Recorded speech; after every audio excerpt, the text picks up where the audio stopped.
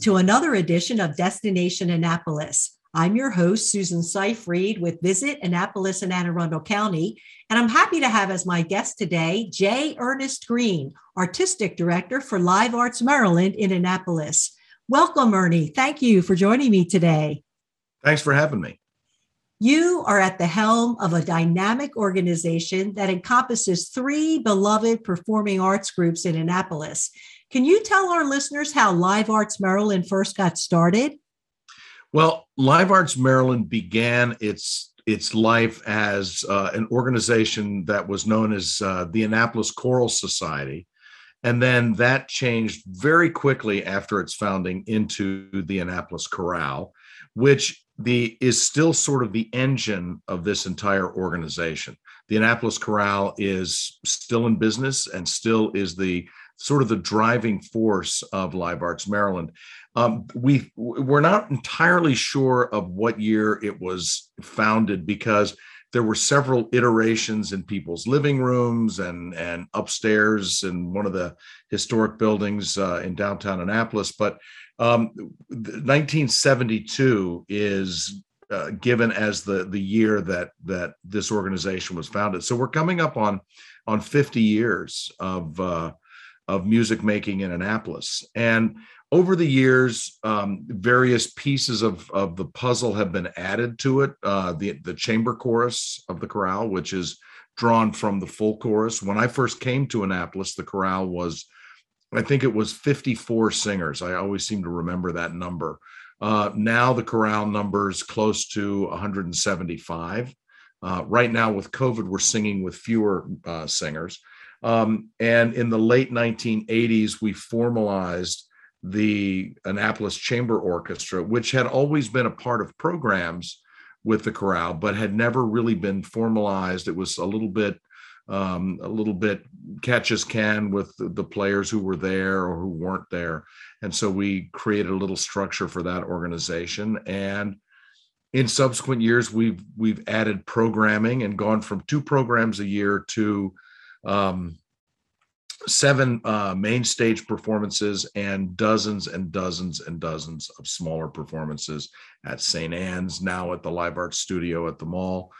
So we've really grown enormously over those years, and we're sort of in our next phase. This is our next chapter.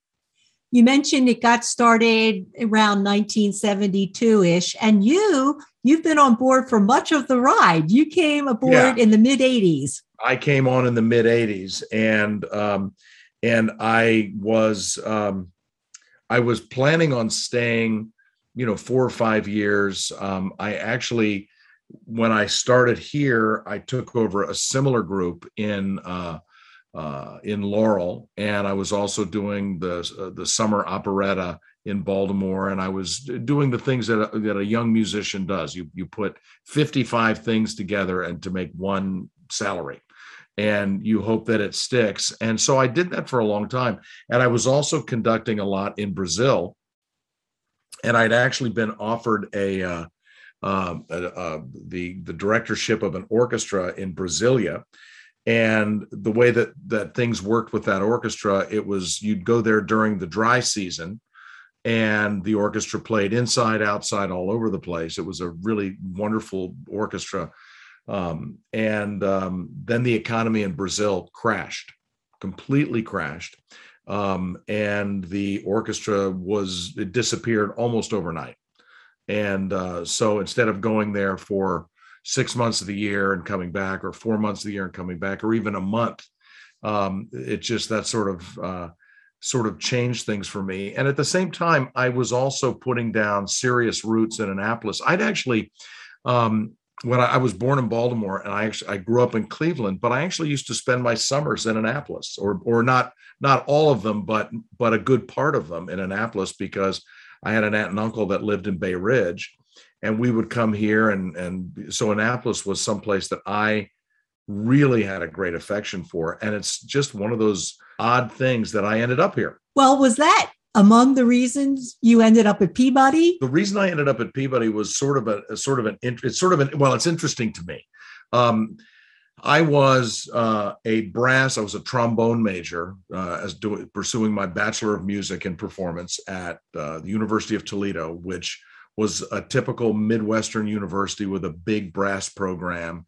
And at some point during my time there, I became very curious about conducting.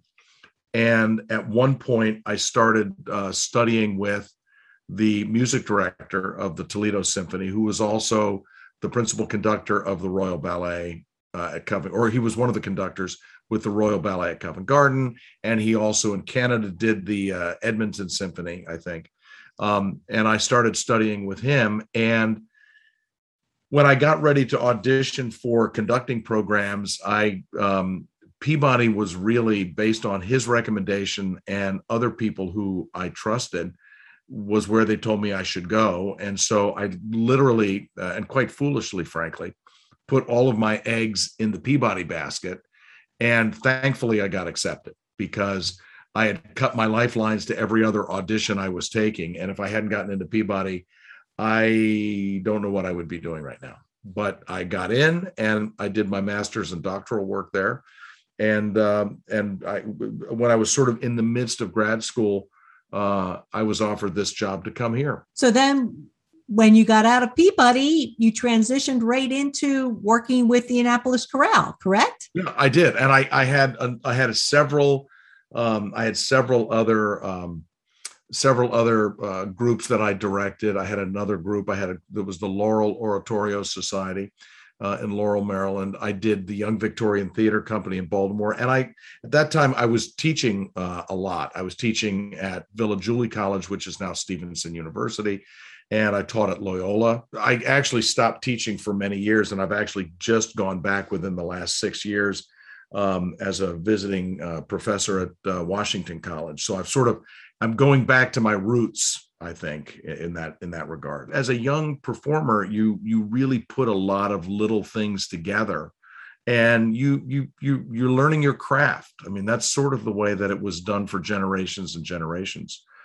Now I think conductors come out of music schools or conservatories, and they sort of come out and sort of pop right into leadership positions. And I think there's something to be said for that as well. But I really think the idea of learning your craft and trying things and really, burning through repertoire at a young age is really very important. Can you talk a little bit about those building blocks that have led to Live Arts Maryland?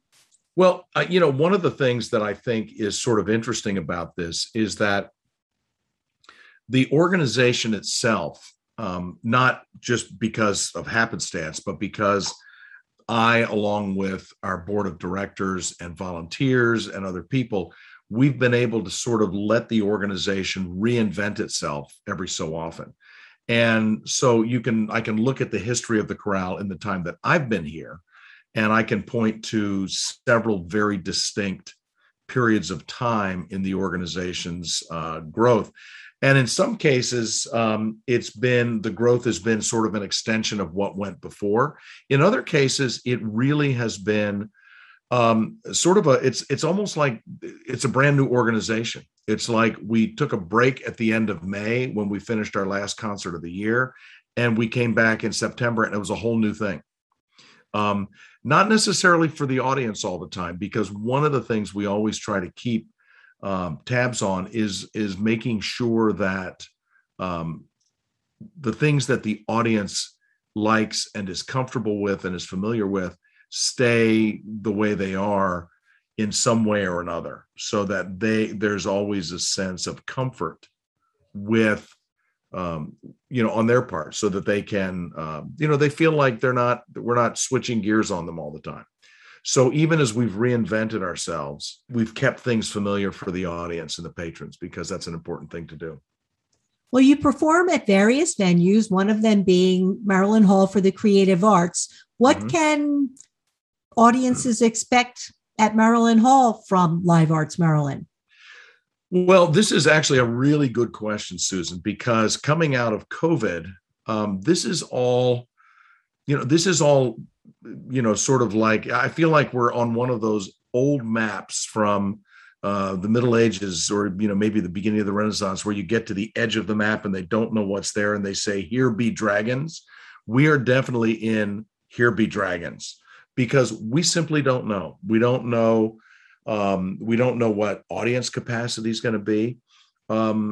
Audience, we're not even sure what the audience is going to be comfortable with. We do surveys and we check, but I think the most important part of this for us is that we're really doing our level best to continue to program in ways that the audience finds engaging and compelling.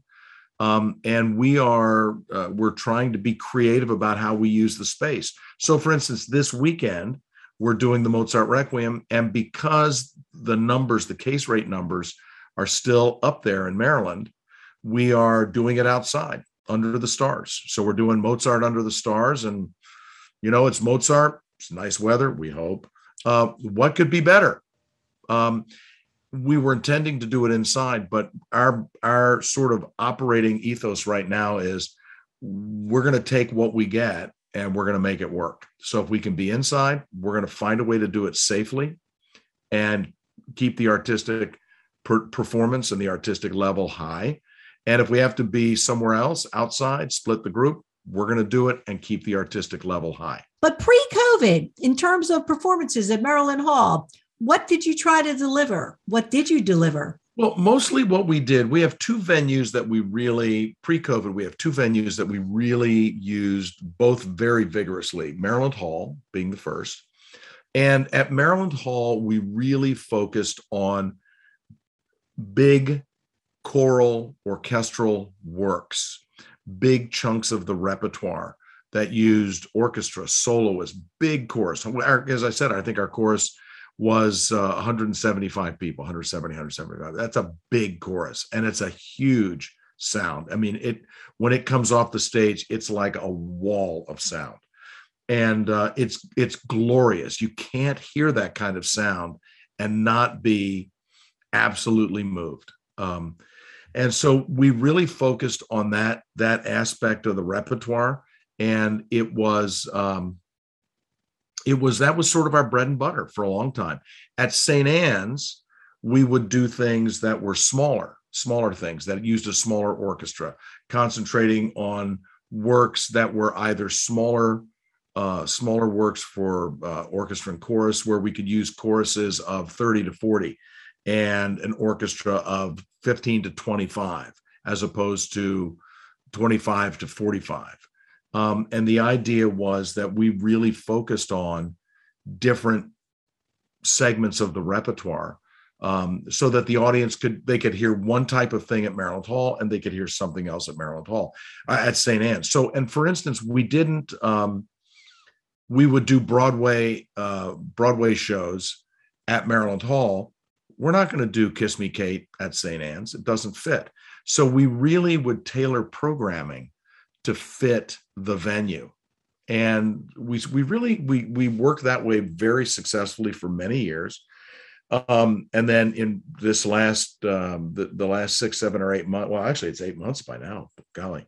We took possession of a space at the Annapolis Mall, the Westfield Mall, and have begun doing other programming that we were kind of shoehorning into other places because we didn't really have a place. Now we have a place that we can do. For instance, we bring people who are Broadway singers and dancers down on a regular basis for our Broadway in concert. People like Matt Gibson, Cody Williams. We had Rebecca Luker, who sadly passed away within the last year. But Rebecca came down to do a one-night cabaret for us. We did it at Maryland Hall, and we really tried to find ways to make that cavernous audience feel intimate. So we blocked off the back chunks of seats and we didn't sell them. We kept the audience small because we wanted that experience. So a lot of what we do, Susan, is focused on what's the experience when you come in and sit down. What is the experience that you are having or going to have when you come in? Well, let's talk about the studio. I know the community is really excited that there you are, so accessible at Westfield Annapolis. Our first official performance was in June. We're actually kind of using the space at the mall, the studio, the Live Art Studio, in a number of different ways. One of the things that we're doing is we are putting up small concerts, again, things that might fit other places, but they're perfect there. So we've had everything from jazz concerts that are pop-up concerts to chamber music. We had a concert that was all French repertoire, Bizet, Debussy, with a piano trio that was just delightful. We've had a couple of cabarets by people like Bernard Dodson, who was in the original cast of Ragtime and Sweet Smell of Success on Broadway. Catherine Riddle, who is a local regional theater favorite, who has really did a wonderful cabaret. In a couple of weeks, we have Raissa Katona Bennett coming to the studio to do a cabaret. She was Christine on Broadway for years. And so we're bringing that type of thing in. And just because we have fun doing it, we've had a couple of rock band, jam band pop-ups where we have all of us who are aging rock. Well, actually, I'm the only aging rocker in this group. Everybody else in the band is a kid, and they let me come hang with them for a little bit. We have a wonderful singer-songwriter cabaret with an independent songwriter from this area, who I actually knew as a student at Washington College, who now has carved out a niche in the independent singer-songwriter world, and she's coming to do one next week. So really, what I see, the programming options at the studio are limitless. We had a rehearsal last night with the Annapolis Chamber Orchestra and our soloist for the Mozart Requiem in the studio. And while we were recording, this adorable little girl and her father wanted to look in the door, and they came in and watched the rehearsal for a little bit. And the little girl was dancing and twirling while we were playing Mozart. And to me, that's what it's all about. It's about creating access and an open door for people to come in, because as we've talked about before, I truly believe that not everybody has the ability to go and sit for 2.5 hours for a traditional concert. As a matter of fact, actually orchestra concerts and most concerts are getting shorter and shorter, because it's a bridge too far. And, I feel like for the 10 minutes that father and his daughter were in there listening to Mozart, I kind of hope that maybe we made their day. We made them smile. And by doing that, who knows, maybe they'll be back to hear something else or do something else. And if they're not, maybe we change their lives just a little bit with that one thing. I think if you have 5 minutes and you can listen to music and do nothing else for 5 minutes, you're ahead of the game. Well, I think it's great for our listeners to hear today that they're welcome to come in for 5 minutes or 10 minutes, that they don't have to plan to spend an hour to sit through a whole performance, and that you, in fact, welcome people to come to your rehearsals and put a sandwich board outside, letting people know, come in, come in. For me, if you want to come hang out at a rehearsal and you want to listen for a half an hour, 45 minutes, do it. As long as you're not, eating a hot pastrami sandwich and not offering me any, I'm fine with it, because music and doing music at a very basic level should be interactive. It should not be something where we set barriers that you have to jump over. You have to wear these clothes when you go to a concert. You have to act this way. And if you think about it, Susan, the classical music world, and I don't even like using that term. I'd rather think of it as maybe art music or the concert world. We are the side of the music world that has these fences to jump over. If you look at the popular music world, they don't have any of these things. They have none of these barriers. You buy a ticket, you go in, you sit down, you listen, and it's completely engaging. I don't think it's a coincidence that those aspects of the popular music world are doing better than the concert music world because the barriers are down. Well, your open door policy certainly seems to be a great way to groom future lovers of music. Tell me about those audiences. Who are they? Everybody? Well, what's real? This is not something I could have predicted. I have to be honest with you. What I'm about to tell you caught me completely by surprise. When we started doing this and we looked at the programming, we had a musical theater cabaret. We had a chamber music concert with a piano trio, classical, chamber music. We had a kind of a rock band show. We had a Broadway cabaret with a big Broadway star. And we had a lot of little odds and ends in there as well. If you asked me when we started this, what the audience would look like, I would have said, oh, well, I'm going to guess we're going to draw this demographic for this concert and this demographic for this concert, and they're all going to be separate. Not. What's really been interesting is we've had people who are people I never in a million years would have thought would go to a pop-up rock band, jam band concert playing Doobie Brothers covers and Beatles covers. That was a pop-up concert. I mean, I looked at the audience and half of the audience was as old as Keith Richards, who's not young. And it surprised me because I'm thinking, oh, this is going to be a really young crowd. And there were young people there. And then some of the concerts that I thought, oh, this is going to be very conservative. This is going to be our traditional concert audience. And I'm probably thinking it's going to skew, 55, 60 up. And there were high school kids and college kids from there were people coming who would surprise me. So what we're kind of thinking is happening with this space is that it's the experience of having a venue where you can come, sit down, have a glass of wine. Maybe on some concerts, we even have little cheese boards you can sit there and nibble on while you listen. And you're not sitting in a seat. We don't turn the lights off on you and tell you to sit down and shut up. We let you come in. You can get up and get another glass of wine, which is great.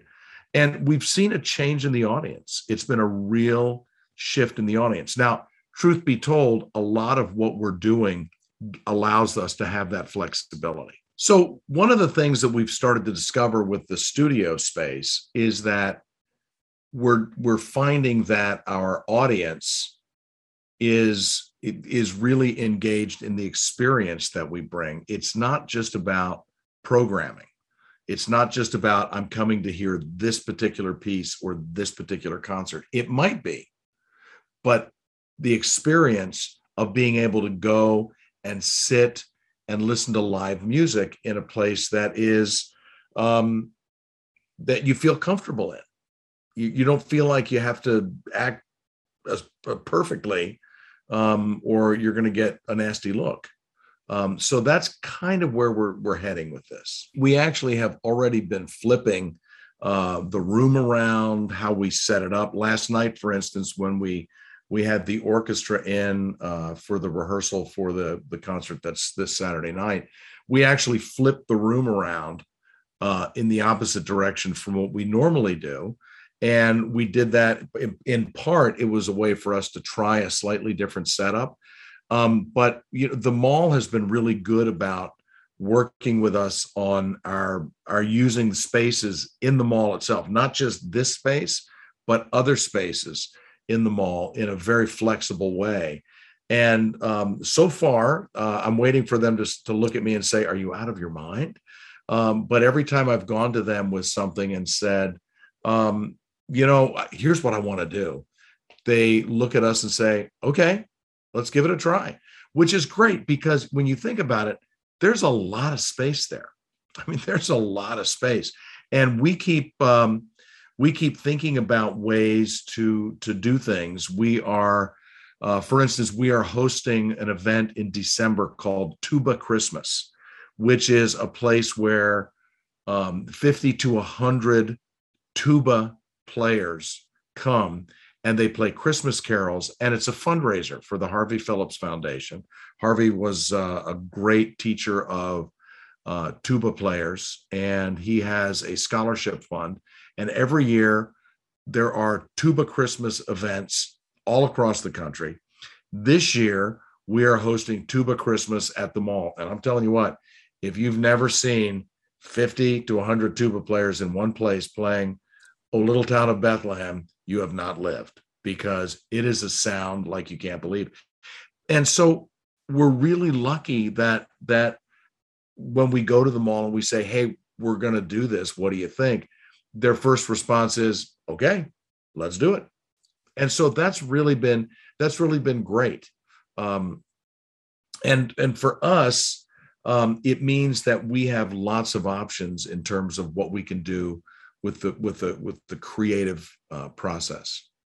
So how can everybody keep track of all these great things? I think the best way to do it is, and this is a shameless plug, but I think the best way to do it is to go to our website, which is brand new.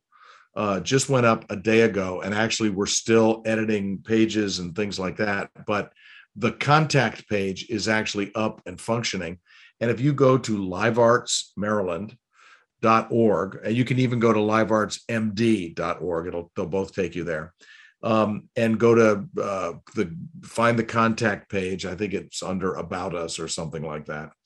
And if you go there and you sign up, and we'll put you on our email list, and you'll get weekly emails about what's going on in the studio. You'll hear about the cabarets.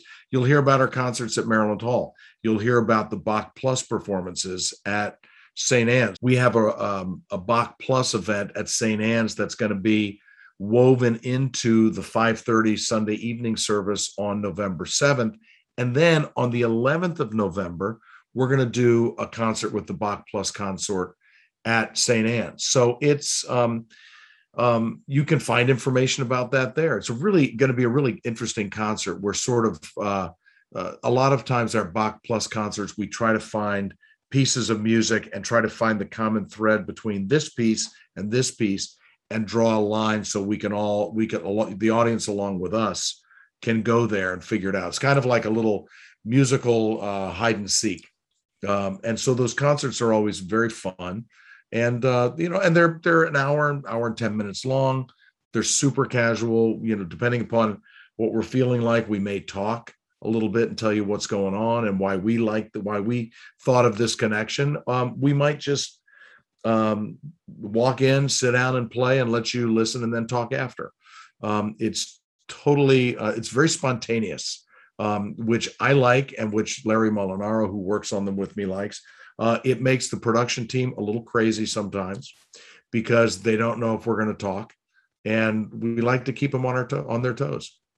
Well, our listeners might want to know that the performers at Bach Plus, they're all professional performers that you bring in. Yeah. So you, with Live Arts Maryland, just have the whole spectrum between professional to volunteer, and it all kind of meshes together. Yeah. And I think one of the things, when we talk about in the music world, there is, and the performing world in general, there is this sort of automatic assumption that if it's professional, it has to be better. Or if it's amateurs and volunteers, it can't possibly be as good. In reality, some of the finest performances I have ever seen with a chorus have been with a volunteer chorus, or have been at a community theater. I have a friend that just did a production at a community theater.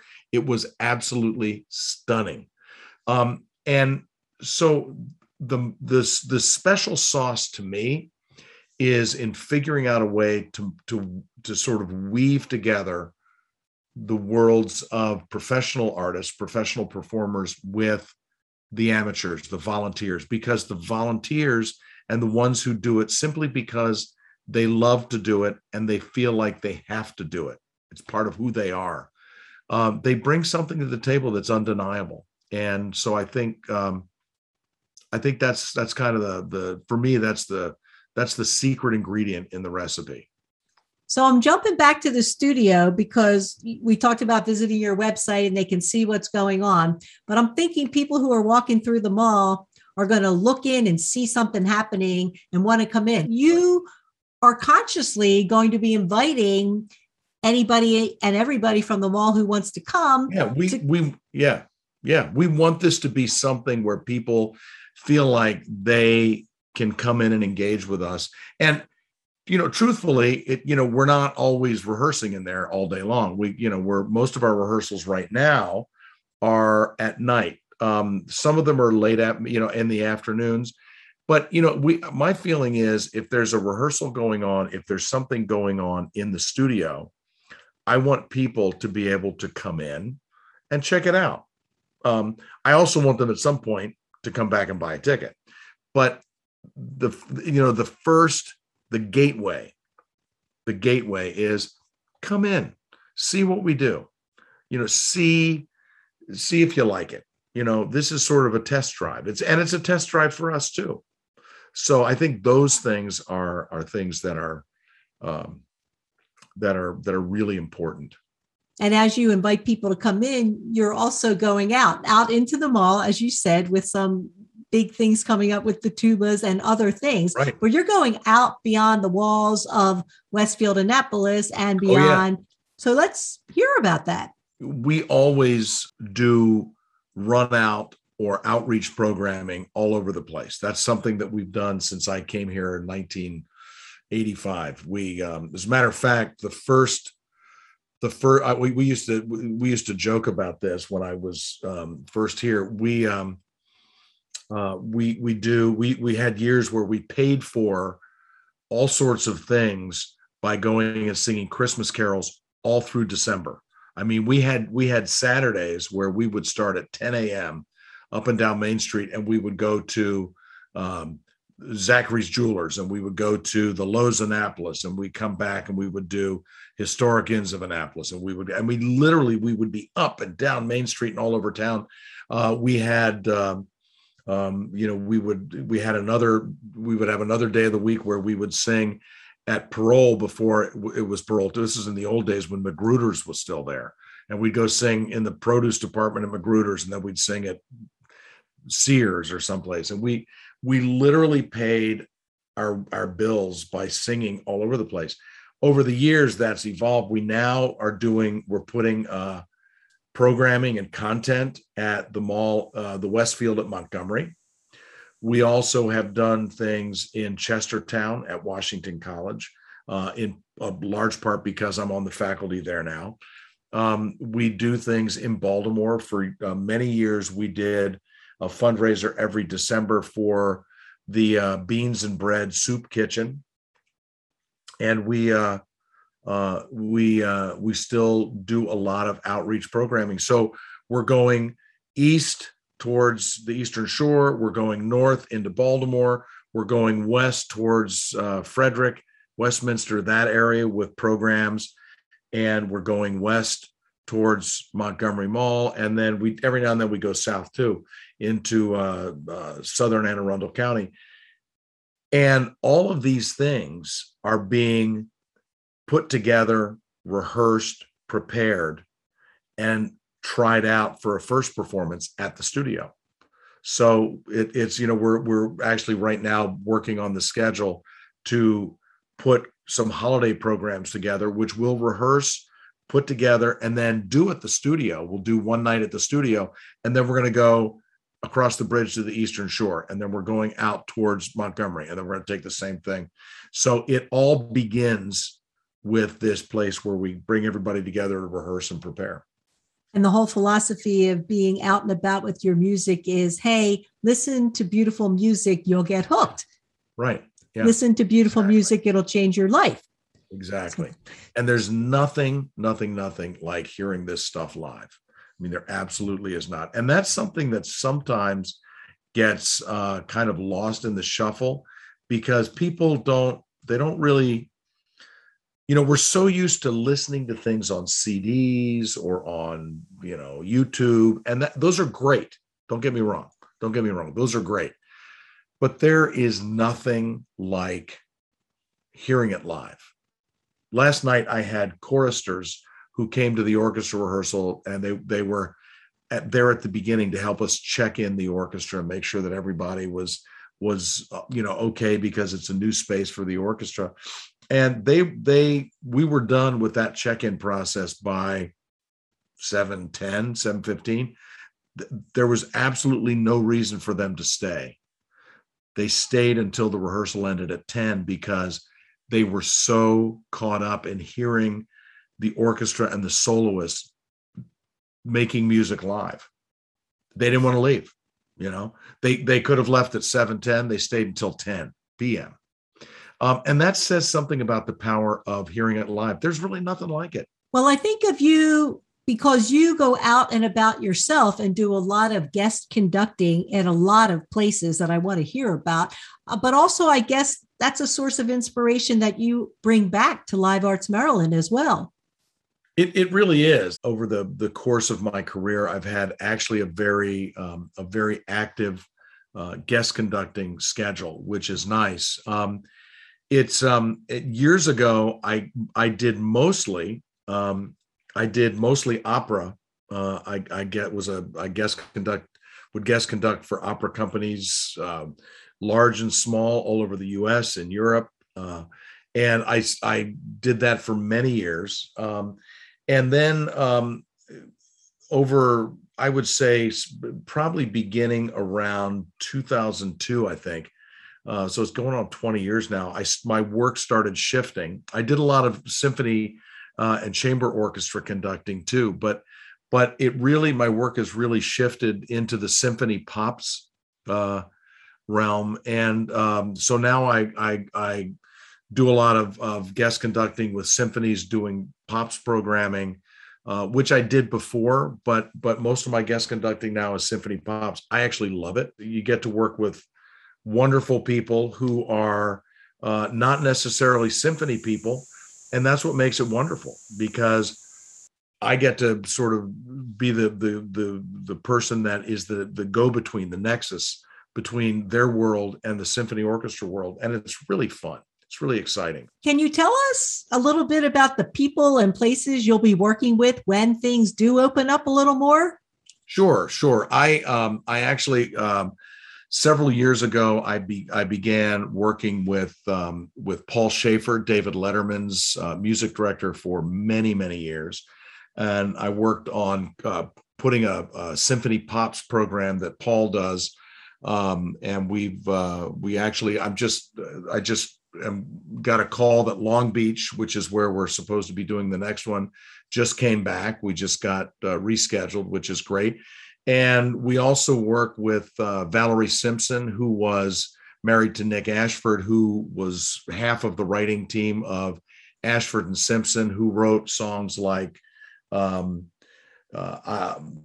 No Mountain High Enough, You're All I Need to Get By. Valerie wrote I'm Every Woman.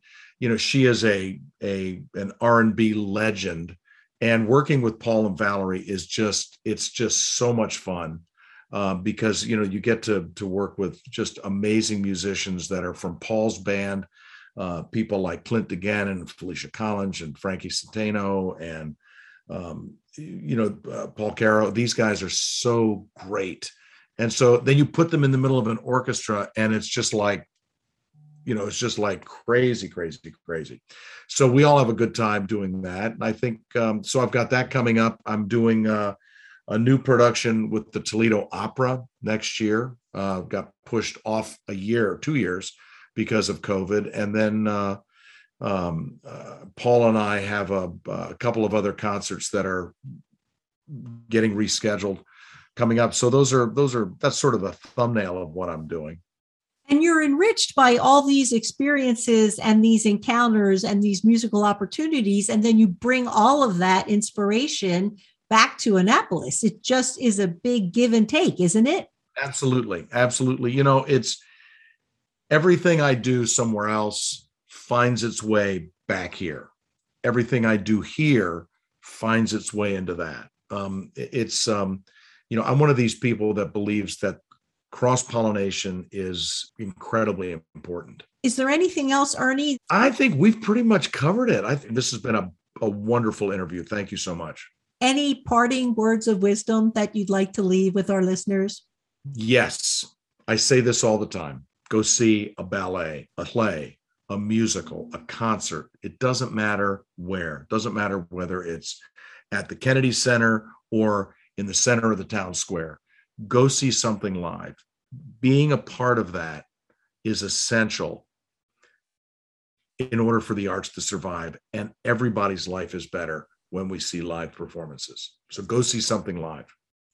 Well, thank you again, Ernie, for joining me today and for letting our listeners know how setting aside even 10 minutes to enjoy beautiful music can be the start of a life-changing experience that could impact generations to come.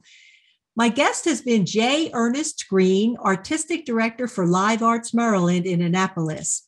Until next time, I'm Susan Seyfried with Visit Annapolis and Anne Arundel County for Destination Annapolis.